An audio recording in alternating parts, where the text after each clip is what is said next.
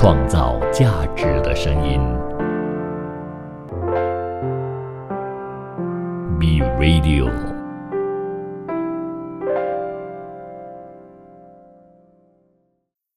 创造价值的声音 B Radio， 欢迎收听今天的新兴企业家新兴思维。那么一如往期一样，每一次我们都会招来一个全新的年轻企业家跟大家分享。那么今天在线上的我们有 Conie， 那么 Conie 呢，他自己的这个行业非常的有趣，那么一般上其实也很少有机会找到这个女企业家来跟大家分享这么一个很有趣的一个生意。好，来 Conie 跟大家 say 个 hello。大家好，我是 Conie。OK， 好 ，Conie 可不可以在我刚才简单的介绍了你过后，你自己跟人家讲一下啦，到底你是做什么的？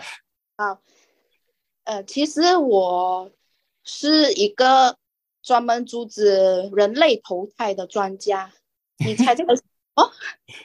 ？OK， 主要阻止人类投胎，很有趣的一个说法啊，不能猜啦，我都知道你做什么了，你讲吧。好啦，其实我是一个安全套品牌创办人。我的品牌叫 Conie Lab。Conie Lab 就是 stand for comfort 和 moisture， 就是舒服和滋润的意思啦。OK， 我还是第一次知道原来 Conie Lab 的这个名字的来源是这个样子。OK， 那简单来讲就是做套套的这个品牌。那么就问一下 Conie， 为什么会想到要做这个行业？好，其实这个故事说来话长啦，要从我小时候就开始讲起。其实我是出生在一个不是那么美满的家庭，我的妈妈其实让我觉得她不爱我，所以我经常会怪她为什么要把我生出来。因为我从懂事以来，我就每次不能哭，我一哭我就会被我妈妈打，然后就这件事令我觉得我不应该被生出在这个世界上，所以这个就中了第一个因，让我觉得生命是不是能被控制的。然后接下来就到了我长大一点的时候，我就遇到另外一个人生的挫折啦。我的前男友我和他在一起5年，然后他就在一场车祸去世了。在那个时候我突然间觉得生命真的很重要，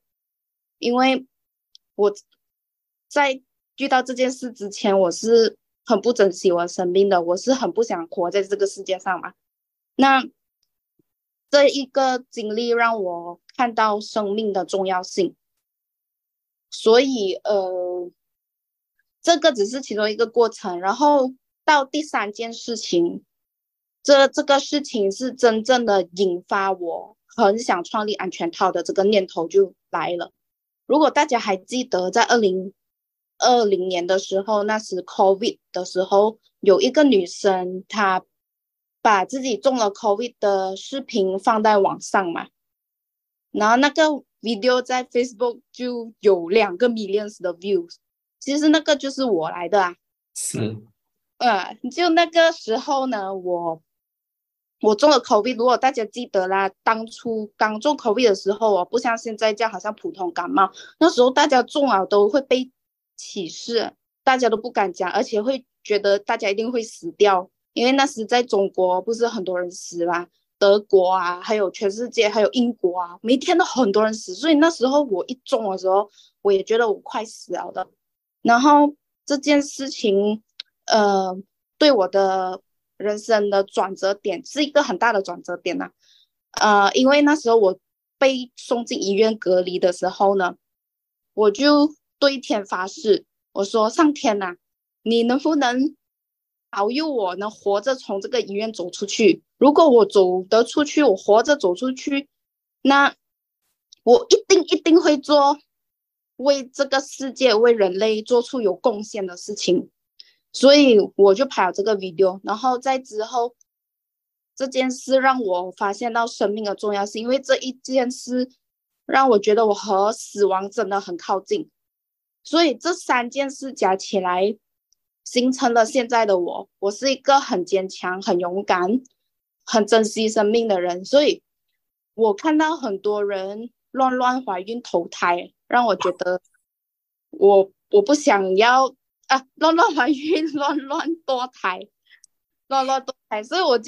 我就觉得人类应该好好的珍惜生命。第一，也很多人可能在不适当的时间怀孕了。第二，很多人怀了孕又跑去堕胎。所以我觉得生命真的很可贵。那如果还没有准备好，就请戴安全套。哇，其实这一段我和大家一样也是第一次听啊，我也没有听过你做出这样的一个分享，也不知道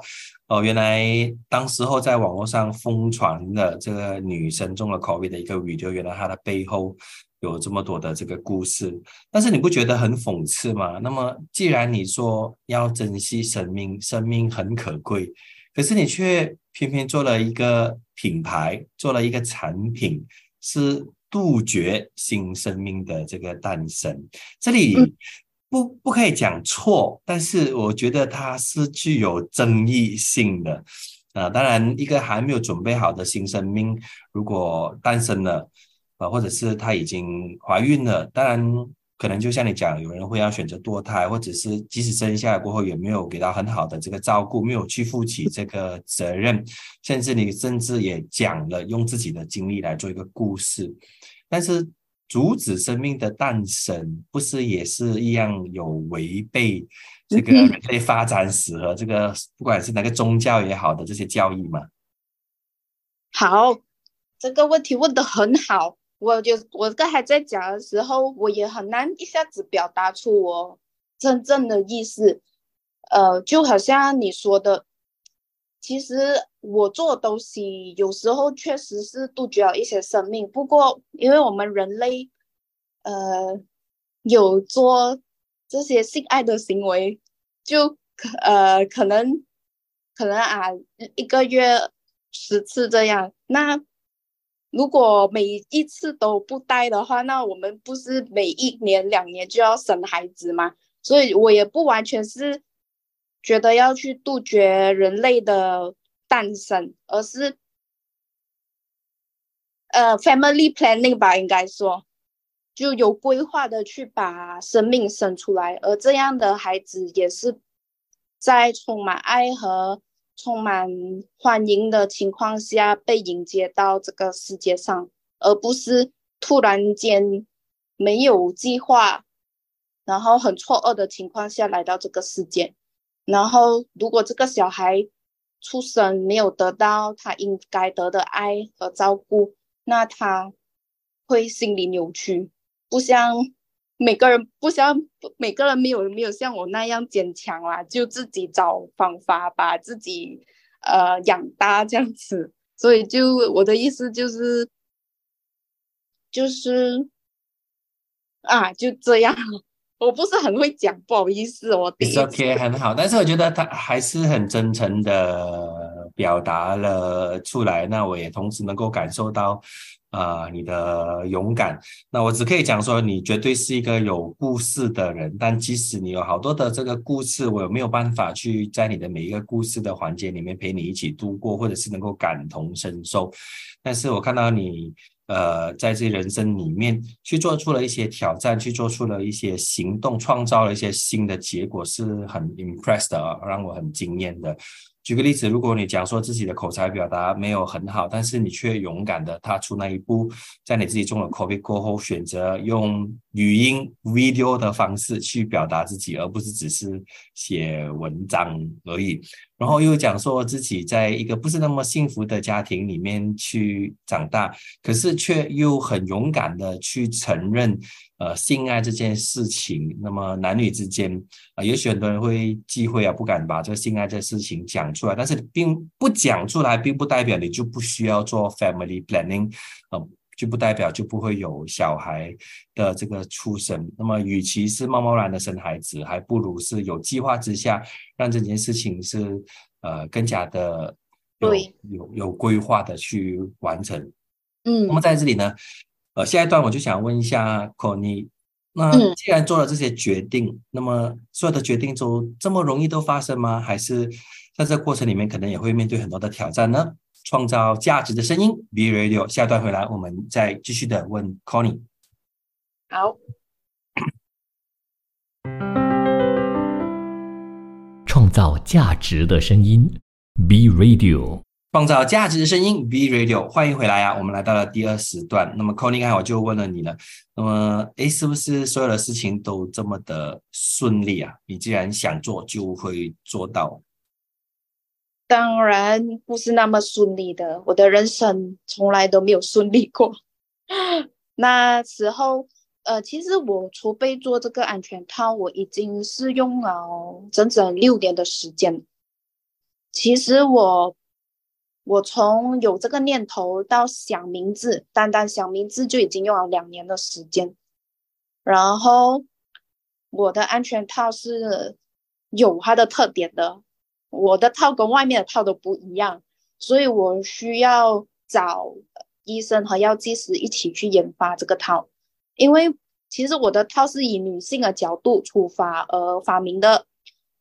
这个套呢，因为外面普通的套多数都注重男生的感觉啦，他们的是注重薄啊，然后有各种味道啊，甚至有荧光啊，就这一类型啊。我不是说他们不好，但是很少人去在意女生喜欢的套是怎样的哦。因为女生其实不在意什么味道，因为这些味道其实会造成我们女生的私处pH 不平衡，就会发炎啊，有长霉菌啊，就会有很多白带啊这类的问题。而我就是研发了这个套是含有玻尿酸的，普通的套是用硅油嘛，我的是玻尿酸。这个玻尿酸你应该听过吧，就放在脸上的护肤品来的。那我就把这个玻尿酸放在安全套里面，那每一次的性爱，每一次的爱都是男生在做一个媚面面膜这样。而整个策划的过程呢，不是1天2天想成的，我是用了几年的时间来去想我要用什么点去攻这个市场。而我就是要鼓励女生选择一款对自己私处好，然后又舒服又滋润的安全套。所以我也是鼓励女生要主动的选择这个套，也选择自己买套，因为大多数买套的是男生在买嘛。所以我鼓励女生要自己爱自己，不要把这个权利完全交到男生手上。就是因为每次都觉得是男生的责任，可是怀孕就是女生怀的嘛。那为什么安全套不是女生去可以做这个责任去买和保护自己呢？所以这整个东西我是花了6年的时间的。然那后肯定我想要问一下你，就是其实我觉得这想法当然非常的棒，从女生的角度去出发，我甚至也觉得很被你感动。为什么？因为今天其实在马来西亚，由于我们国家还是以这个回教为主要的这个宗教，或是比较多的这个回教徒，所以对于这性爱这件事情呢，一向来都是很忌讳、很不敢谈、很不敢聊的。那么明知道这个性爱这件事情不是什么秘密，但是却不是一个大家可以放在台面上拿来聊、拿来讲的东西。那么刚才大家可能没有看到 Conie 的脸啊，那其实 Conie 也不是一个很健谈或者是一个就是很开放的一个女生，可是在讲到这个话题的时候，你却有这个勇气去讨论性这个 topic， 甚至去建议人家去用什么东西。那相信因为马来西亚的这个文化的保守，很多女生甚至连提都不敢提，甚至也不敢跟闺蜜讲说自己到底有1个星期和另外一半做多少次的这个性爱，更不要讲说去讨论使用什么安全套，或者是有没有使用安全套，就是这个东西谈都不谈。那么是什么让你有这个勇气，不会介意别人的眼光，这么开放的去讨论性这件事情，而不怕被别人标签。Conie 就是一个很爱性的一个女生，她应该是很滥交啊，所以她时常很需要用到，所以她就去发明了一个保险套是安全的，然后又是让自己舒服的，然后又让自己很滋润的。你没有这个担心，或者是其实你也有这个担心，别人这样子看待你了。其实讲真哦，我一开始是不会告诉别人我是做安全套的，我确实是蛮担心。可是，去到市场过后，很多顾客回来反馈说：“哎，你的套真的很好用，哎，我跟我的另外一半啊，有多幸福啊，多好用啊，我用了你的就不想用别的。”然后这个顾客的反馈就渐渐的给了我很多的信心，然后我就觉得我做了一件很对的事情。然后我就不会去害羞去谈论性这个东西啦，而且我也不是很我其实确实是很害羞的人，之前现在也是有点害羞，但是只要做事情啊是帮助到大家的，是有贡献的，我知道这个事情是为爱出发的，我就不会去顾我的面子去谈这个东西。就好像当初我中 COVID， 当全部人都很羞耻于自己确诊的时候，我是第一个站出来告诉大家 COVID 的真正是什么样子的。我为了帮助，其实我也不是要讲自己较伟大，但是当我体会到帮助别人的那种感受之后，我是不会去顾我的面子去做这些事情的。但是对于一般女生都不敢要去提性这件事情，又或者是去深入的了解它，或者是其实在更多的人的生活里面，尤其是马来西亚人的生活里面，一直以来，其实我也觉得像性教育和性话题都没有真真正正的被教育到年轻人和小孩子的这些身上，他甚至连父母都不敢去教孩子关于性。那如果孩子因为好奇，到了这个成熟的这个岁数的时候，会可能有自慰的行为啊，或者是对性好奇啊，去问父母的时候，父母都不敢正面回答。你在做了这个行业过后，从不敢讲到现在侃侃而谈，谈到性，那你觉得你可以在这个方面怎么样继续的去鼓励其他人，或者是你有面对过什么样的一些挑战和压力吗？讲到这个，其实我接下来会做很多关于性的视频，我会做一个两性博主的视频来教育，因为马来西亚确实还没有人去做这一块。然后我身为一个泡泡女王，如果这件事不是由我来做，那由谁来做？我是觉得我们有点马来西亚确实是很保守，所以才会有那么多中学生怀孕，然后堕胎，很多未婚先孕的问题，很多家庭问题啊。所以我还是回到那个点，因为我自己是过来人，我知道这种感觉就不被欢迎的出生的感觉，所以我不会去介意去做这个事情。如果说面对的压力和挑战，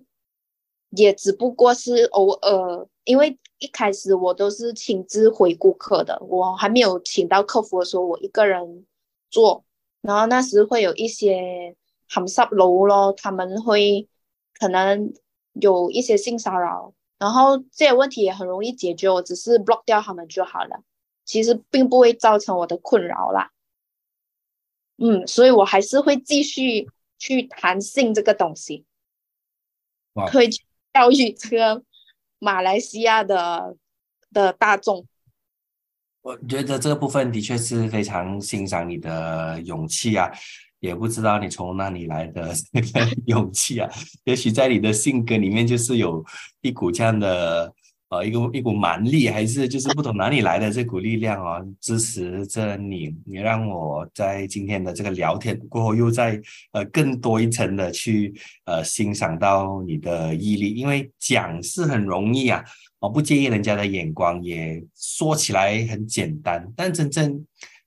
做起来的时候，毕竟我们活在这个群体社会里面，要完全不介意别人的看法和眼光，也不是一件容易和简单的这个事情。那么我更希望在接下来的这时段里面，可以去听一下 Conie 分享。那么当你一开始去做这个安全套了过后，还遇到了一些什么样的问题？毕竟你是要自己去研发，而且是市场上从来没有的这个产品。那么在进入这个新的领域的门槛里面，难道这么容易吗？创造价值的声音 B Radio， 我们下一段回来，请Conie 回答。创造价值的声音 B Radio， 创造价值的声音 B Radio， 欢迎回来，来到了第3时段。那刚刚就问了这个 Conie 那开始打算自己创业去做了这个品牌过后，到底你又遇到了什么样的这些麻烦，而且要去研发一个全新的产品，你可能也没有足够的量，甚至是这个financial 金钱的这个支持，你是怎么样开始了这个事业的？好，其实我是打工了7年的，我是从事 medical representative 的工作，然后我其实一开始做的时候，我就没有打算做一辈子，所以我那时候就开始存钱来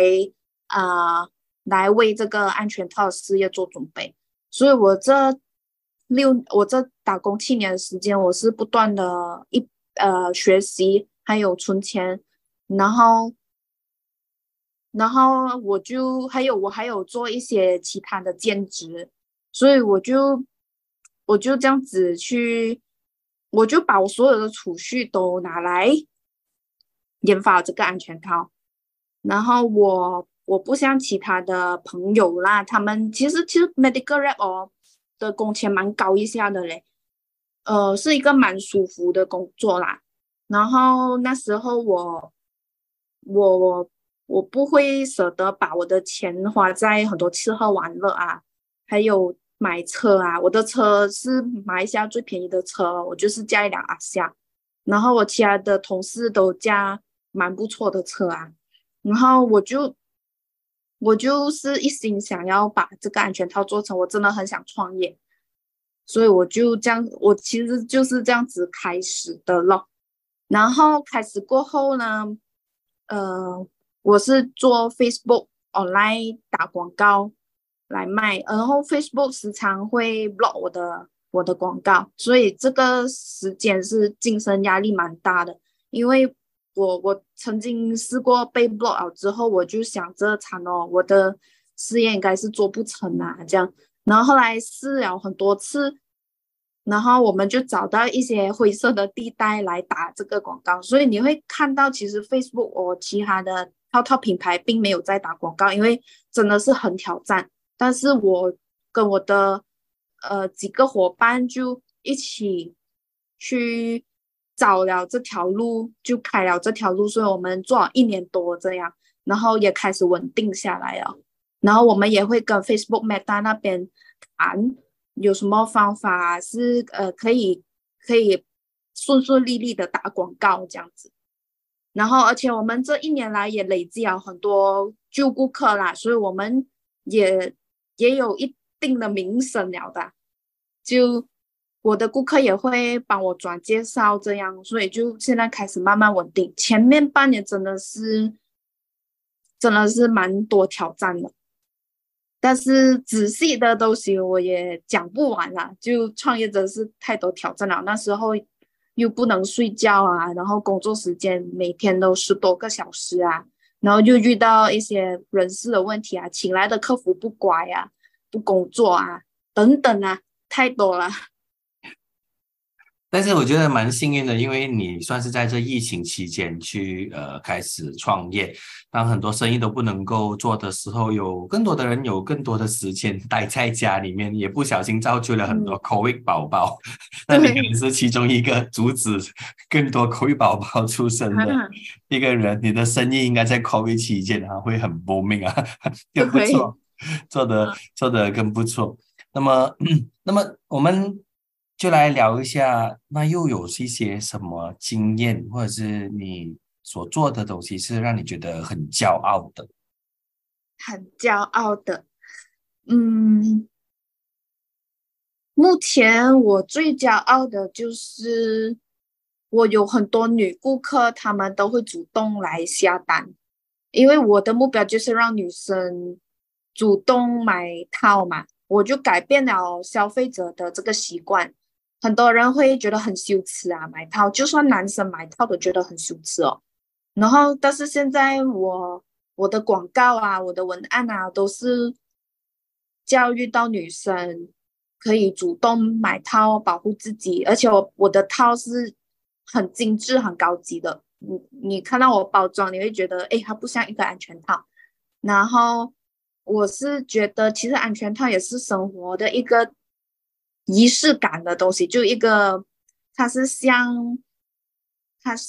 因为很多人会觉得安全套就收在抽屉里面嘛，但是我的套摆在桌子上的，我会很漂亮，所以就改变了大家对安全套的传统的思想咯。这个是我最骄傲的地方。我觉得我有改革了安全套的这个看法。是怎么样发生的呢？是怎样发生？因为我整个的品牌理念呢，还有包装，还有我的广告带出来的讯息，就是女生选择一款有保养型的安全套，就一个有玻尿酸的安全套，然后对女生来说，买这个套就是爱自己，然后对男生来说，你买这个套就是爱你的女朋友，爱你的老婆，你就选一款对他私处好的套。这个想法是很正面、很健康的嘛，就不是色色的感觉，所以就这样渐渐的去影响了消费者对套套的想法咯。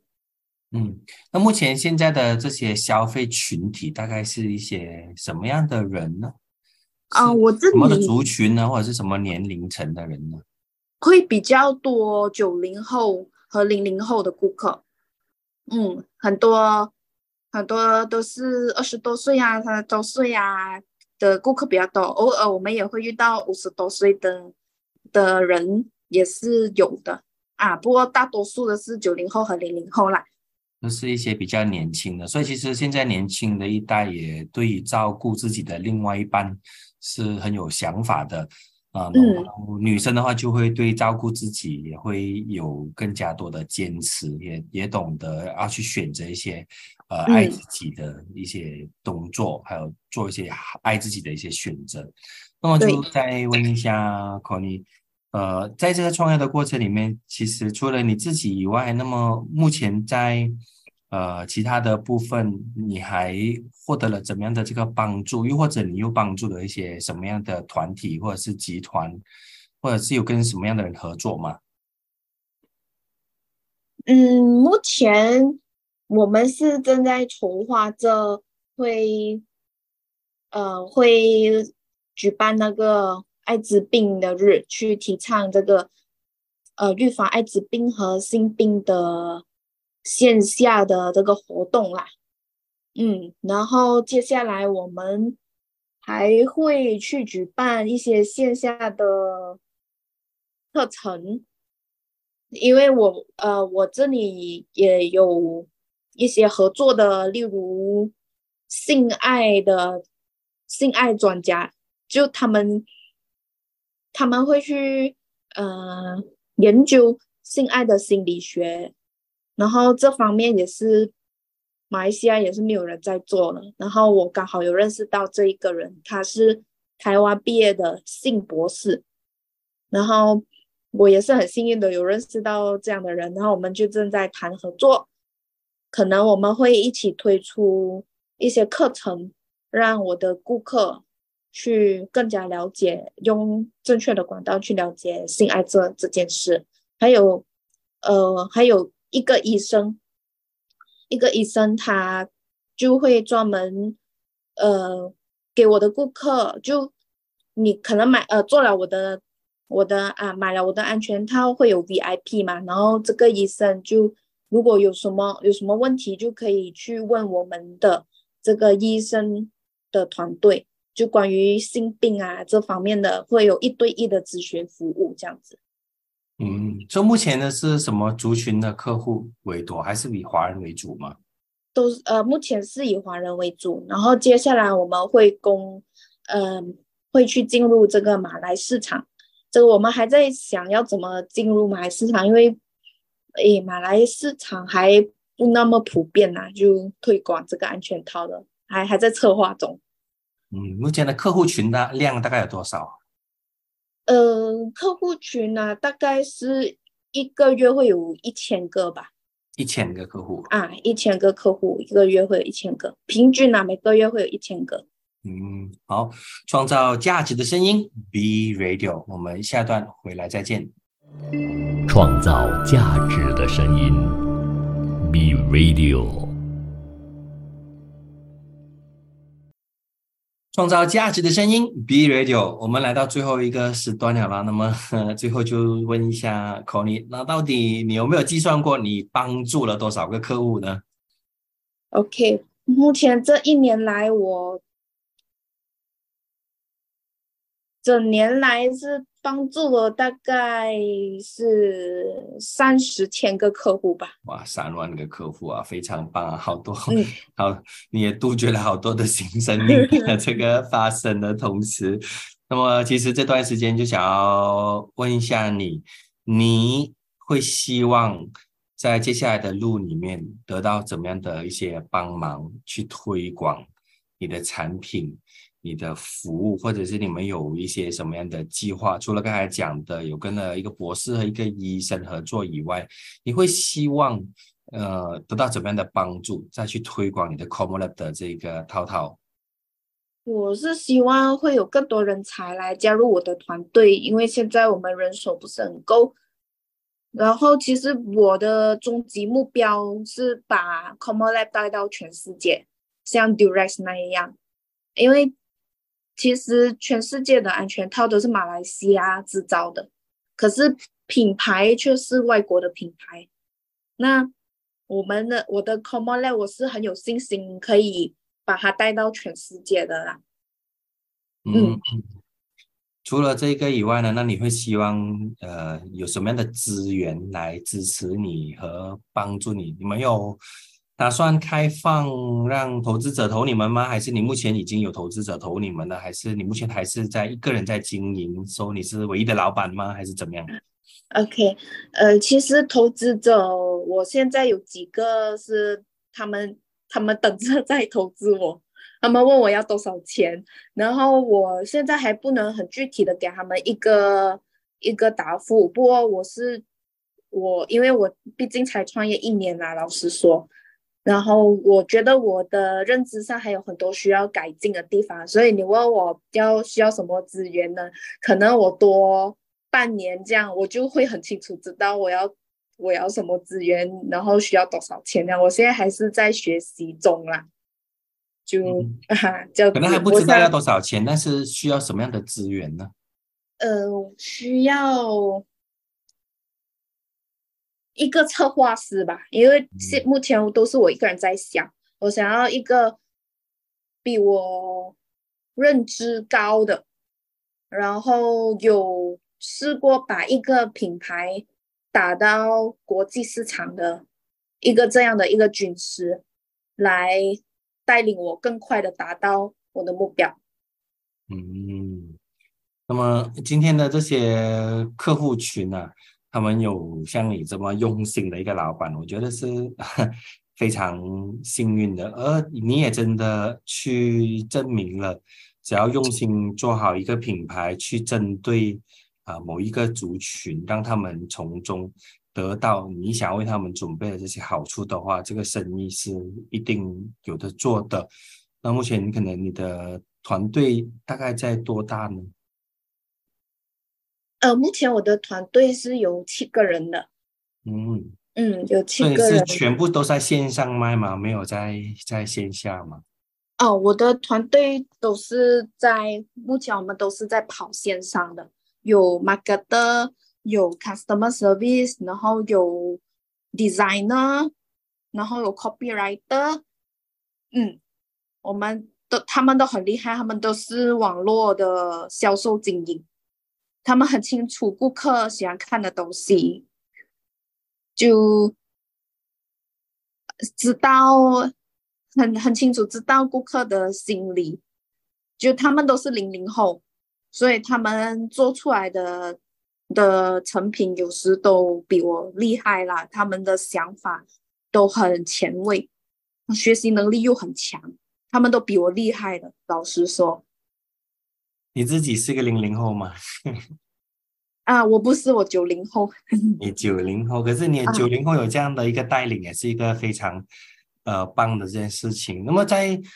marketing 在推广和推销的这个部分，你们在接下来的日子又会打算怎么样做呢？除了只是在 Facebook 里面做广告以外，我们现在除了在 Facebook 有在 Shopee 卖，然后现在也正在研究小红书，小红书就会给中国的顾客，中国、香港和台湾的顾客嘛，然后 TikTok 就是给马来市场的，所以这个网络的各大平台我们都正在研究着，正在进攻这个市场吧。所以暂时是还没有什么 planning 在这个部分的啦。所以你们目前的 marketing 还是以 Facebook 广告和 IG 广告为主嘛？Facebook、IG 还有小红书已经开始做这了，然后 TikTok 这个还在策划中，大概半年内会去做这个 TikTok 的马来市场啊。目前都是做 online 的，因为什么 online 是因为安全套也很多人不好意思去外面买，尤其是有些我的顾客是中学生啊，所以他们不好意思去外面买嘛，然后做 online 可以让他们更加放心去买咯，而且做online 市场也很大，我可以做到整个马来西亚，然后新加坡我也是有我们的顾客，就目前是有新加坡的客户的有的。那还有什么一些外国的客户吗？目前有时我们那些马来西亚顾客去了美国，他都要给我们买那个运费整300块，已经贵过我们的产品了，他还是要买。然后中国咯，现在我们刚刚打小红书，然后就有中国的顾客问说有没有寄去中国这样子，所以我们现在也是在想着办法去解决这个金流，他们怎样跟他们收钱然后再把我们的套寄去中国这样子。目前还是在初创的阶段呢。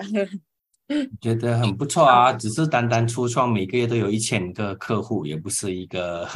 简单的一个成绩啊，这成绩也算是不错啦。那现在的这些客户，刚才你其实讲了一样东西，我蛮震惊的，就是好多中学生也是你的客户，对这件事情你有什么看法？其实还蛮多中学生。我有遇过15岁的顾客，然后他会把自己年龄讲出来吗？他不会隐藏吗？因为我会跟他们聊天，我就看他们的 profile 好像小孩子这样，我就问他们，我们和顾客都会有很好的关系啦，然后他们就告诉我说他们15岁就已经做了，然后也有人告诉我他们的同学14岁就怀孕了，然后不能继续读书，所以其实现在中学生真的蛮普遍的嘞，这个已经无法阻止了的，他们知道是不应该，但是年轻人情窦初开，现在这个时代又这么那个网络这样发达，他们很小就已经接触了性爱这回事了，所以这一块也是我想要做的，就是给父母的性教育怎样去教育他们的孩子。所以接下来你还会做一些什么样的教育吗？尤其是针对中学生这一块。那如果你愿意去为中学生站出来，把这个大家明知道会发生可是又不敢提的东西，而你去承担就成为中学，尤其是中学女生的一个支柱，让他们可以信任你的话，你会有一群很大的粉丝群，也会有一群很好的客户。这个也是我在跟那个性博士在讨论的，因为他专门有去学怎样教育父母在性教育这方面，他是那一个方面的专家，所以我会跟他去讨论，可能会做更多的视频或者线下的课程去教育这个父母关于孩子的性教育。好，但是好的。那谢谢你啊，还是谢谢你啊，因为我们的时间其实也是来到差不多这个时段了。那么感谢今天 Conie 的这个分享，那我非常期待可以跟你见面，然后再看一下你的产品如何让它我会带给你的，就是我们约出来见一下，OK， 然后看一下怎么去支持你的这个创业。好，今天的分享就到这里了，创造价值的声音 Be Radio， 我们下次再见，来，拜拜，拜拜。创造价值的声音 Be Radio。